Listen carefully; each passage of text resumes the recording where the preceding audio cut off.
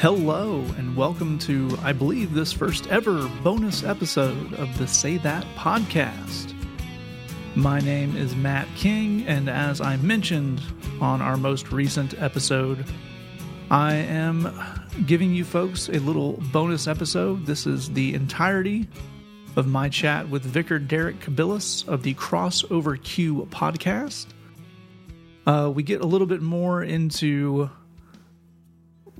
theorizing about what made certain faith communities so ripe for QAnon and other conspiracy theories.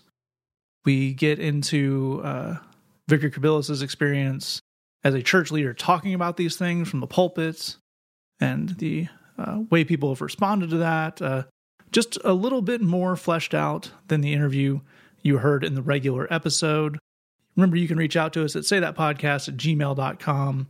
Check us out, facebook.com/thebridgechicago or missionusa.com/bridgebox. That's a lot of things to throw in there right at once, but so it goes.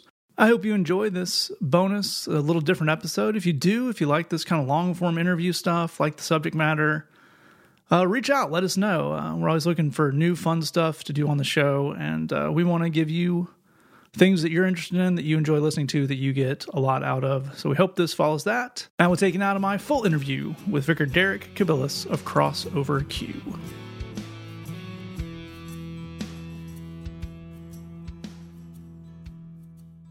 So we've covered some of the QAnon stuff, but we're not experts, and also we're more missionaries than pastors, really. We're doing outreach stuff. We're at the jailhouse, at recovery centers. So I think what we've had a lot of our listeners and friends and church folk deal with is this: either they didn't see it coming and don't know what it is, or they don't know how to interface with the whole QAnon thing, in that it comes in on a lot of the same frequencies as just maybe the anti-abortion stuff they've heard their whole life. It's very right-wing politics in church. So, but as I think as well, and you've done a great job laying out, this is something different, and it is a unique thing in its insidiousness and in its just impact it's had.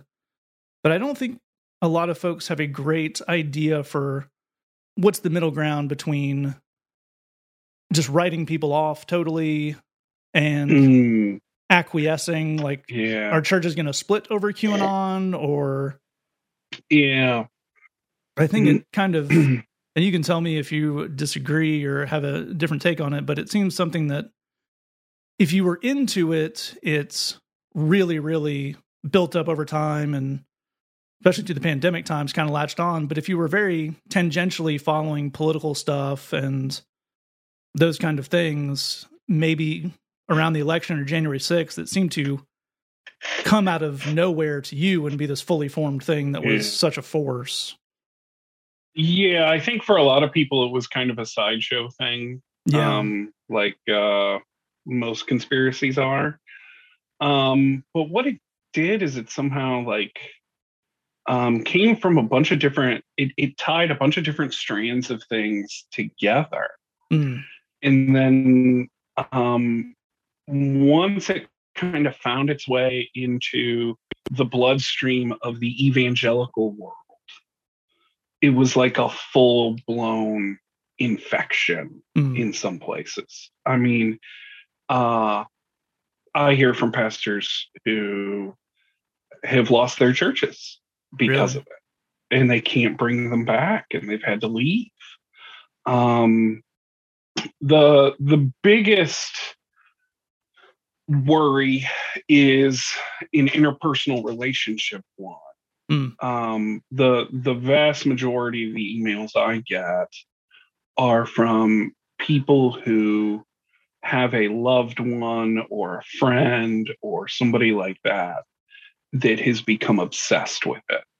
And to the point where it becomes very difficult for that person to talk about anything else. Yeah.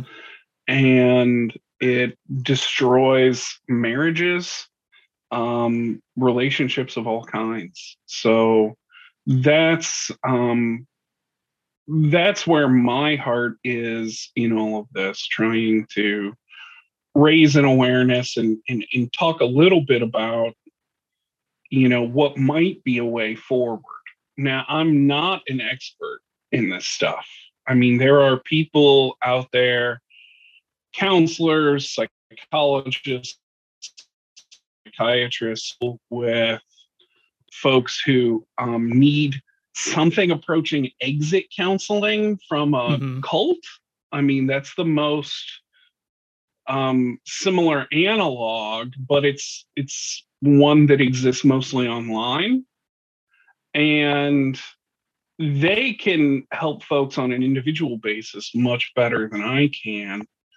All I can do is give like some general guidelines about how to approach those conversations and those relationships, and when to set boundaries and that kind of thing.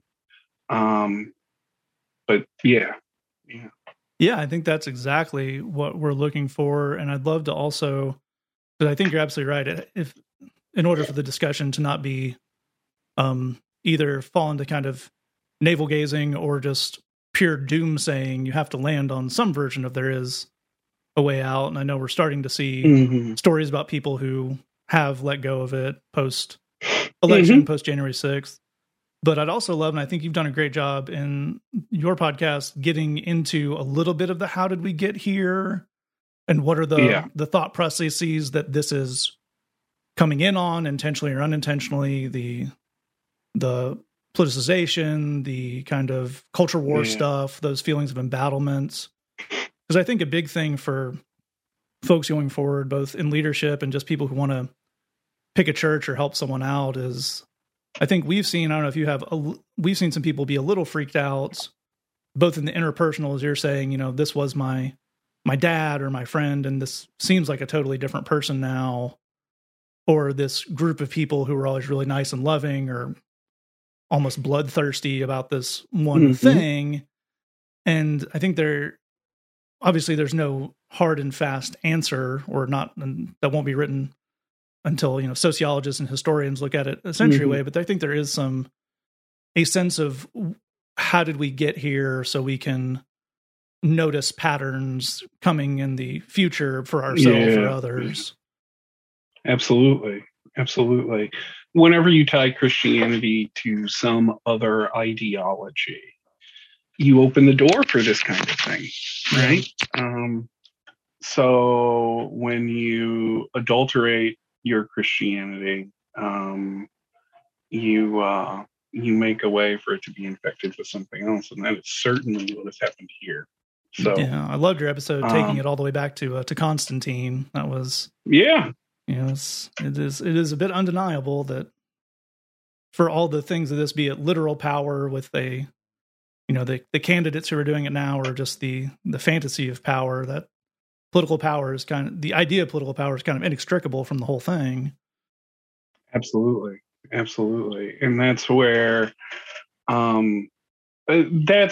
like people ask me a lot about why I use the H word, right? Like why I call it a heresy.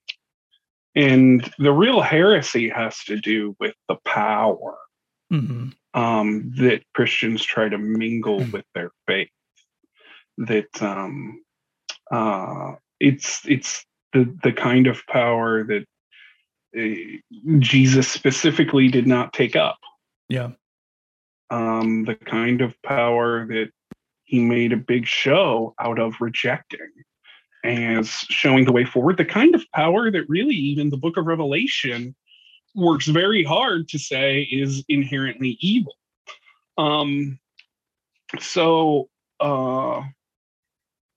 When you try to mix Christianity with that, you necessarily pollute it and make something like this possible. And we've been polluting it for a long, long time. Yeah, pollution to the point of trying to create something new, as I think you've been talking about. I forget who I read, but someone described, and someone not in the faith, but just a political writer described QAnon as if you tried to take Christianity and replace all the Jesus-y parts with Trump-y parts. and you take out all the grace and the loving your enemies and put it towards your enemies have to be punished and people who don't like you are morally failing. And it's very interesting kind of watching people almost create a Christian nationalist framework as they go. Oh, absolutely. I think what you wind up there is with his the Old Testament, the Hebrew Scriptures, plus Paul, plus Revelation, and that's it. Yeah. For a lot of these folks. You know what I'm saying? Yeah. And without any of the kinder, gentler parts of the Pauline stuff. Let's pick a few verses out of that and really hammer on those. Yeah. So in what I think we're seeing is something that's been starting for a very long time, which is like a new I hesitate to call it a new form of Christianity, but a new religion. That is at the same time very old, where Christianity is mixed completely and totally with a form of civil religion that is inherently violent. And that's the thing that I wish gave people more pause. The QAnon stuff is just so incredibly violent. Yeah. You know, that from the beginning, it was about executing people. From the beginning, it was about talking about a civil war. And it undeniably has strains of fascism that run through it. At the same time, I also say that I don't blame Trump for QAnon. Sure. I think he could have done a lot to stop it, or at least halt its growth in a lot of ways. But I think we've been heading down this path for a really long time. And he was just an easy figure for the folks who had already had this kind of thing in mind to kind of rally around and declare a certain kind of messiahship, like a minor messiah, right? Like, sure, this is the guy that's going to lead us from this. Yeah, that kind of stuff. Yeah. If God has used flawed people, like, and then Hezekiah, the scriptures. Yep. I think that's a very apt description to the way they think of him. So, yeah. And one of the interesting, fascinating things about Trump, to me, the whole experience was someone who is clearly not of evangelical culture. I don't want to get into whether or not he's asked Jesus in his heart, but he's not of that culture. Kind of looking at it in a very kind of brass tacks way, doing what he assumes that evangelicals would want. Like in the campaign, talking about, well, of course we'll jail women who had abortions. Yeah. And someone having to explain to him that, that's not it. But I think you get a really interesting view into what people who aren't of that world just think and assume of it. So it has that violence and nastiness and retributive part of course you want to tell people what they can't do. And of course you hate this group or that group because that's someone reflecting a culture back to themselves. Yeah. In a lot of ways, it pulls the veil away from the way we thought about a lot of people, including church people, to think that they would be capable of following this kind of thing and supporting this kind of thing and getting behind it. And church leaders, there are churches that promote QAnon adjacent types of things. The rise of the patriot churches, who are unabashedly mixing their Christianity with their patriotism, who speak, and this isn't, the liberals do this too, by the way, who speak as if the Constitution were divinely inspired. Yeah. That is, I have a big problem with that. So. As well, I think you should. I enjoyed your discussion with, I believe it was Dr. Bevere, about, people you have to go pretty far out of your way to cast Thomas Jefferson as a crusading Christian founder. It's ridiculous. It's ridiculous. And these guys write books who the former Speaker of the House. John Boehner. No. In the 1990s. Gingrich? Yeah, Newt Gingrich wrote a whole book about Thomas Jefferson and how Christian he was and all of this stuff. And it's just complete BS. The whole thing is just absolutely ridiculous. All because he put the word God into the Declaration of Independence. Yeah. It's nonsense. So I'm glad you joined us, and I'm excited to get into a lot of this QAnon stuff. We obviously don't have time to cover it all, but that's why there's, I believe, 6 or 7 episodes of Crossover Q up and ready for people to dig into who want some more of it. But what was your introduction to the idea of QAnon, and what was the point where you decided you needed to start making this a thing you were speaking about regularly? Well, I think I was first exposed to it early. I remember watching a news broadcast and seeing some Trump rally at some point where people were holding up signs that had Q on them.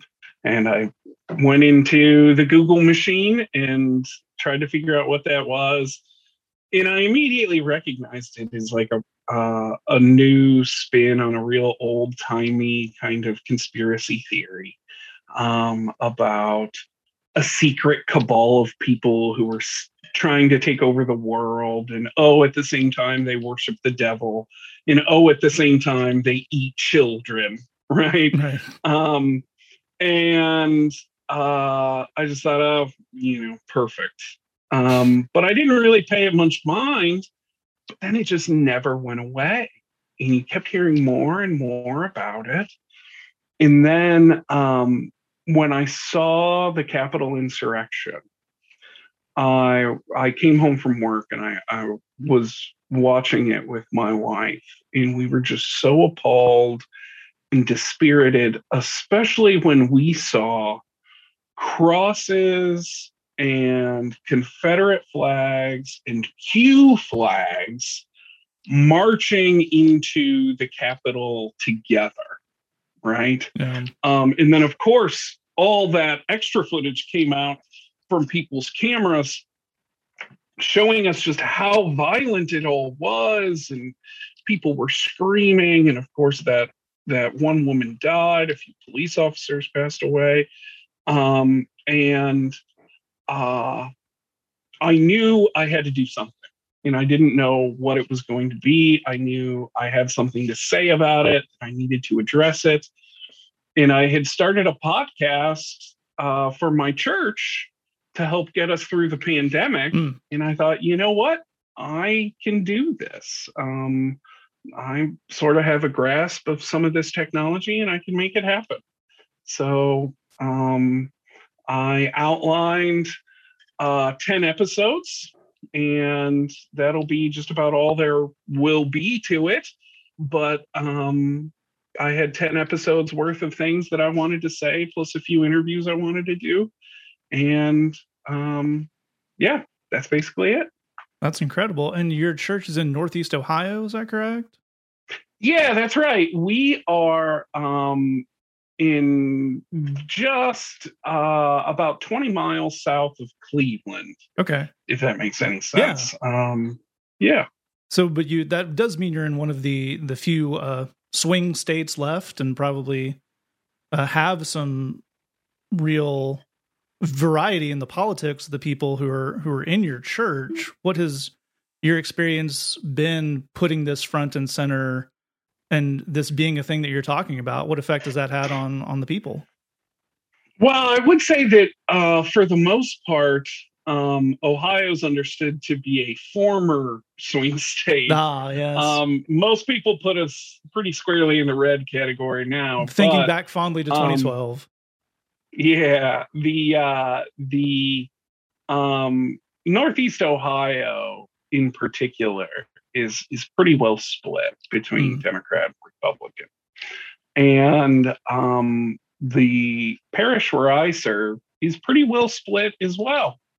And I actually think that that's a strength of who we are, that we get along really well and we form relationships across party lines. Like, I think that is a fantastic witness for the rest of this community during the most politically divisive time in our lives.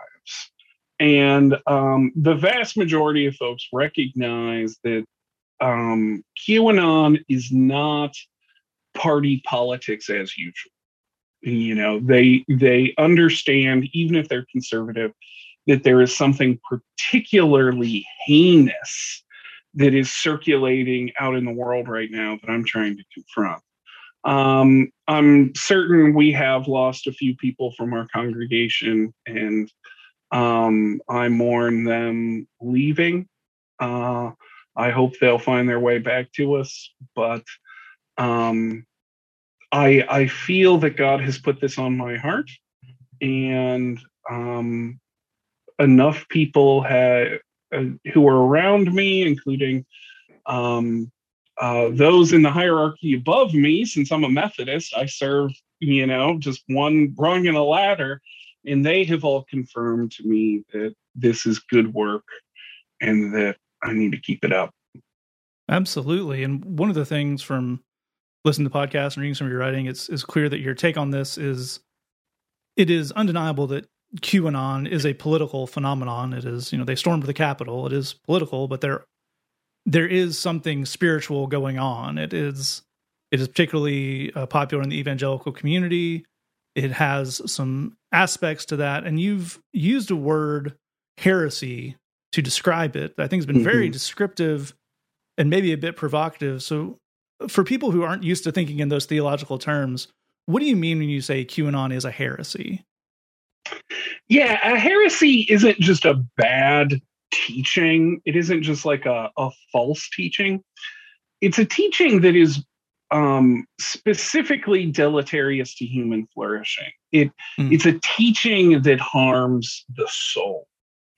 And when I call QAnon a heresy, that is based on my experience of the effect that QAnon has had in the lives of Christians. I have spoken to so many people these last few months who have had strained relationships, broken relationships, divorces, parents arguing with children, grandchildren at each other's throats because one of them wants to take grandma to go get vaccinated and the other one thinks that it's going to be a microchip. Those kinds of things. And it's obvious that the common thread between all of them is the fact that one of them is part of this obsession that people have. And it's obvious to me that it's not just a belief, right? It's not just an opinion, the way we talk about those kinds of things.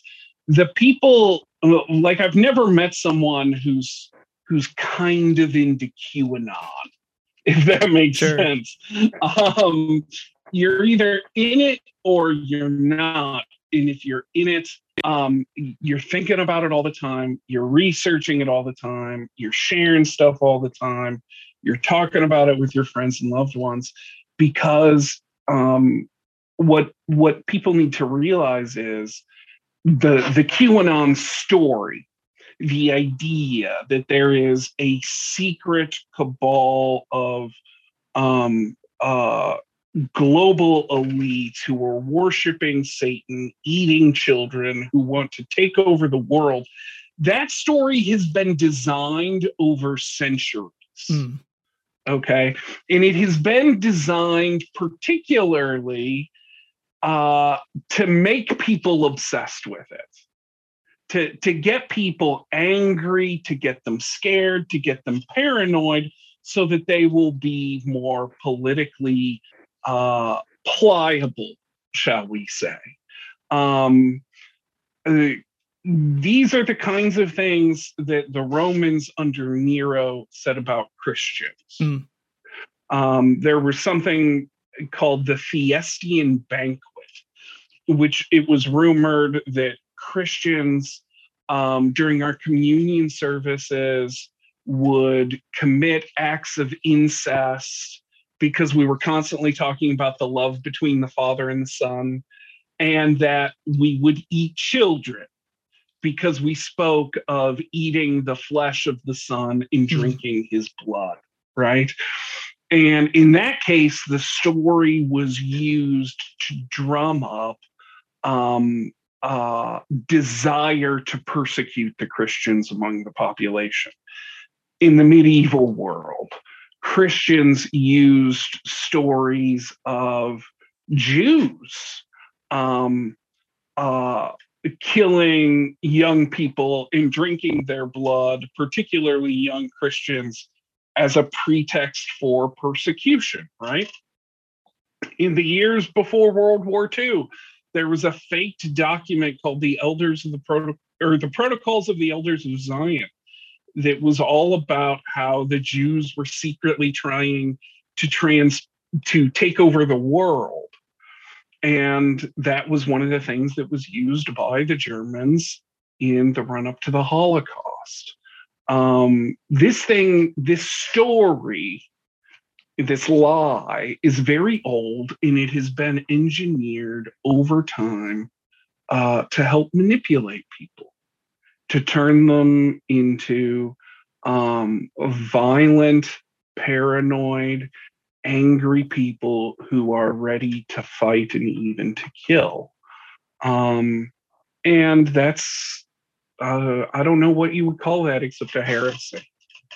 Yeah, it's fascinating to think, maybe for people who are fairly new to these ideas, at least in their current form, how much overlap there is. I mean, you're describing the kind of the medieval idea of blood libel and the Jews drink. Exactly. That's you put a 21st century kind of scientific spin on that, and you get the idea that QAnon has about adrenochrome, that Democrats are drinking the blood of children specifically to get some scientific benefit out of it, but it's just kind of the sci-fi version of that. Yeah. And also, you mentioned, I really like the idea, bringing up the Protocols of the Elders of Zion, because that's one of those things that maybe we don't think about how popular that idea was and remains in a lot of ways. I mean, Henry Ford was a big fan of that particular absolutely publishing. He had it translated into English and spread across the United States. Yeah, I believe he bought the local newspaper in Dearborn, Michigan, so he could have a way to print that.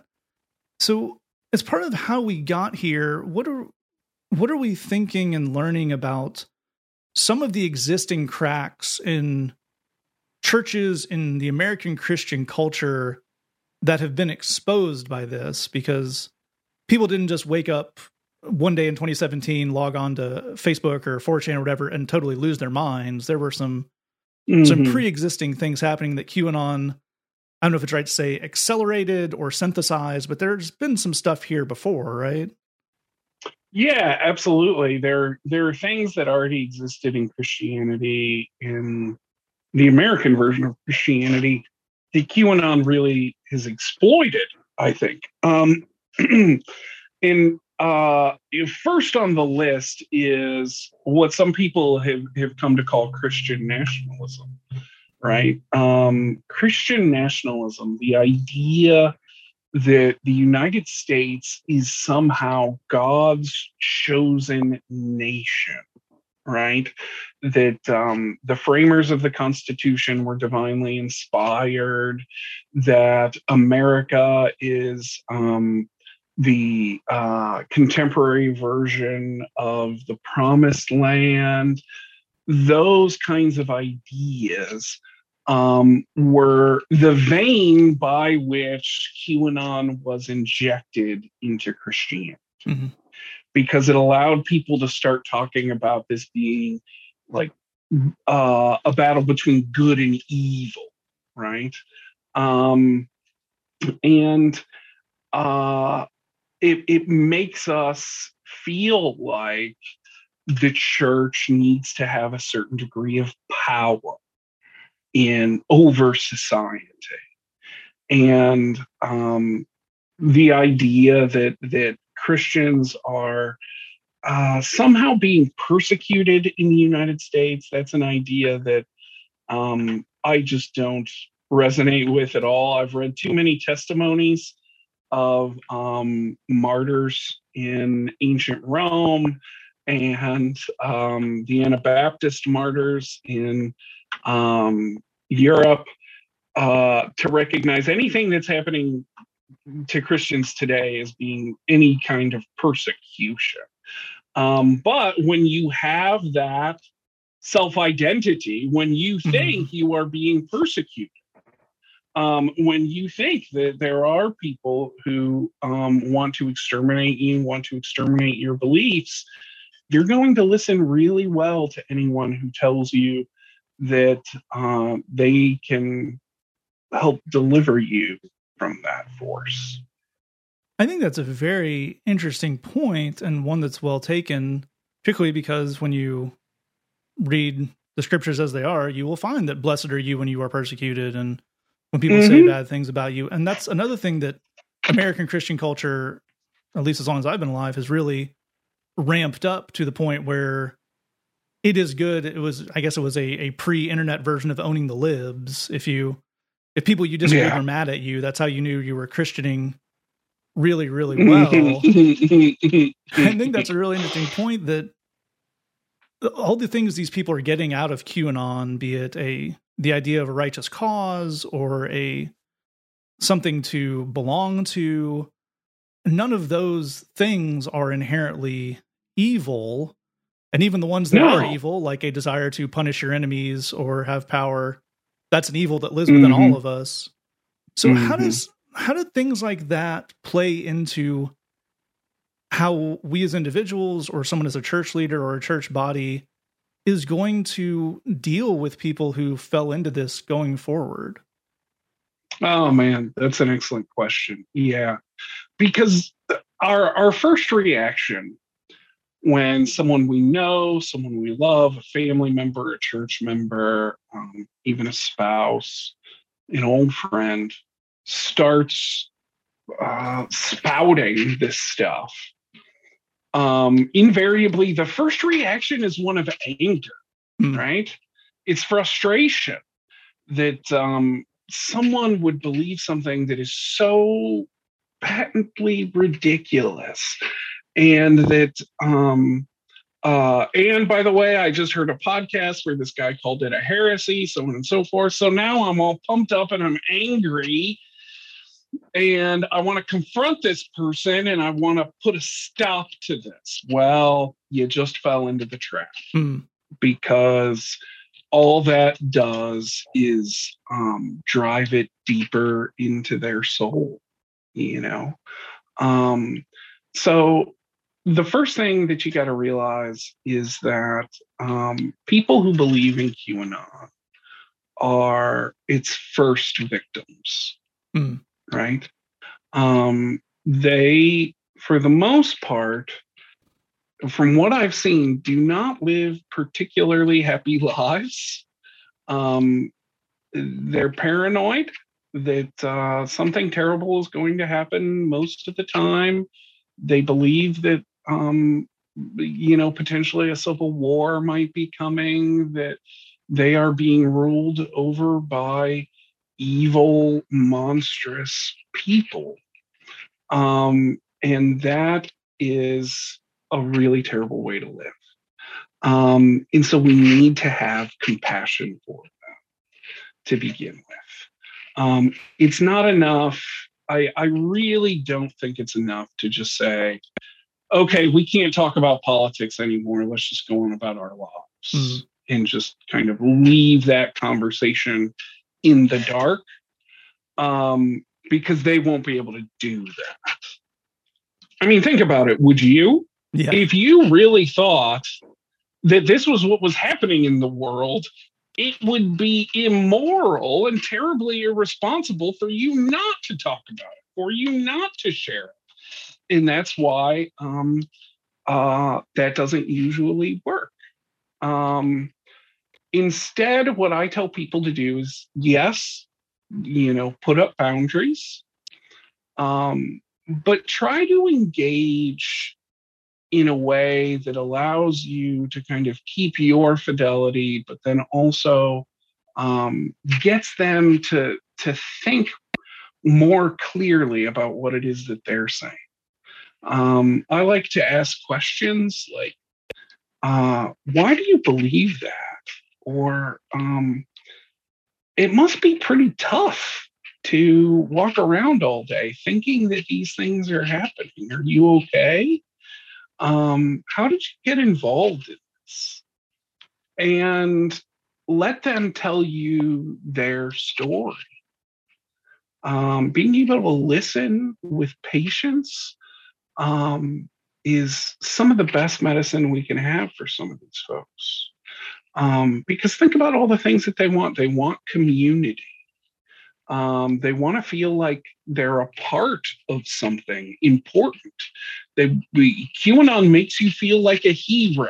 And a lot of the reasons why people get involved into QAnon is because it offers them a kind of meaning that they may not have in their everyday life. And so when you ask them about it and you allow them to share their story, all of a sudden you've established a connection. And that connection might be the kind of life preserver that they can hang on to. And then when they ask you to start sharing your story, to start saying why you don't believe in it, well, then all of a sudden we're starting to heal.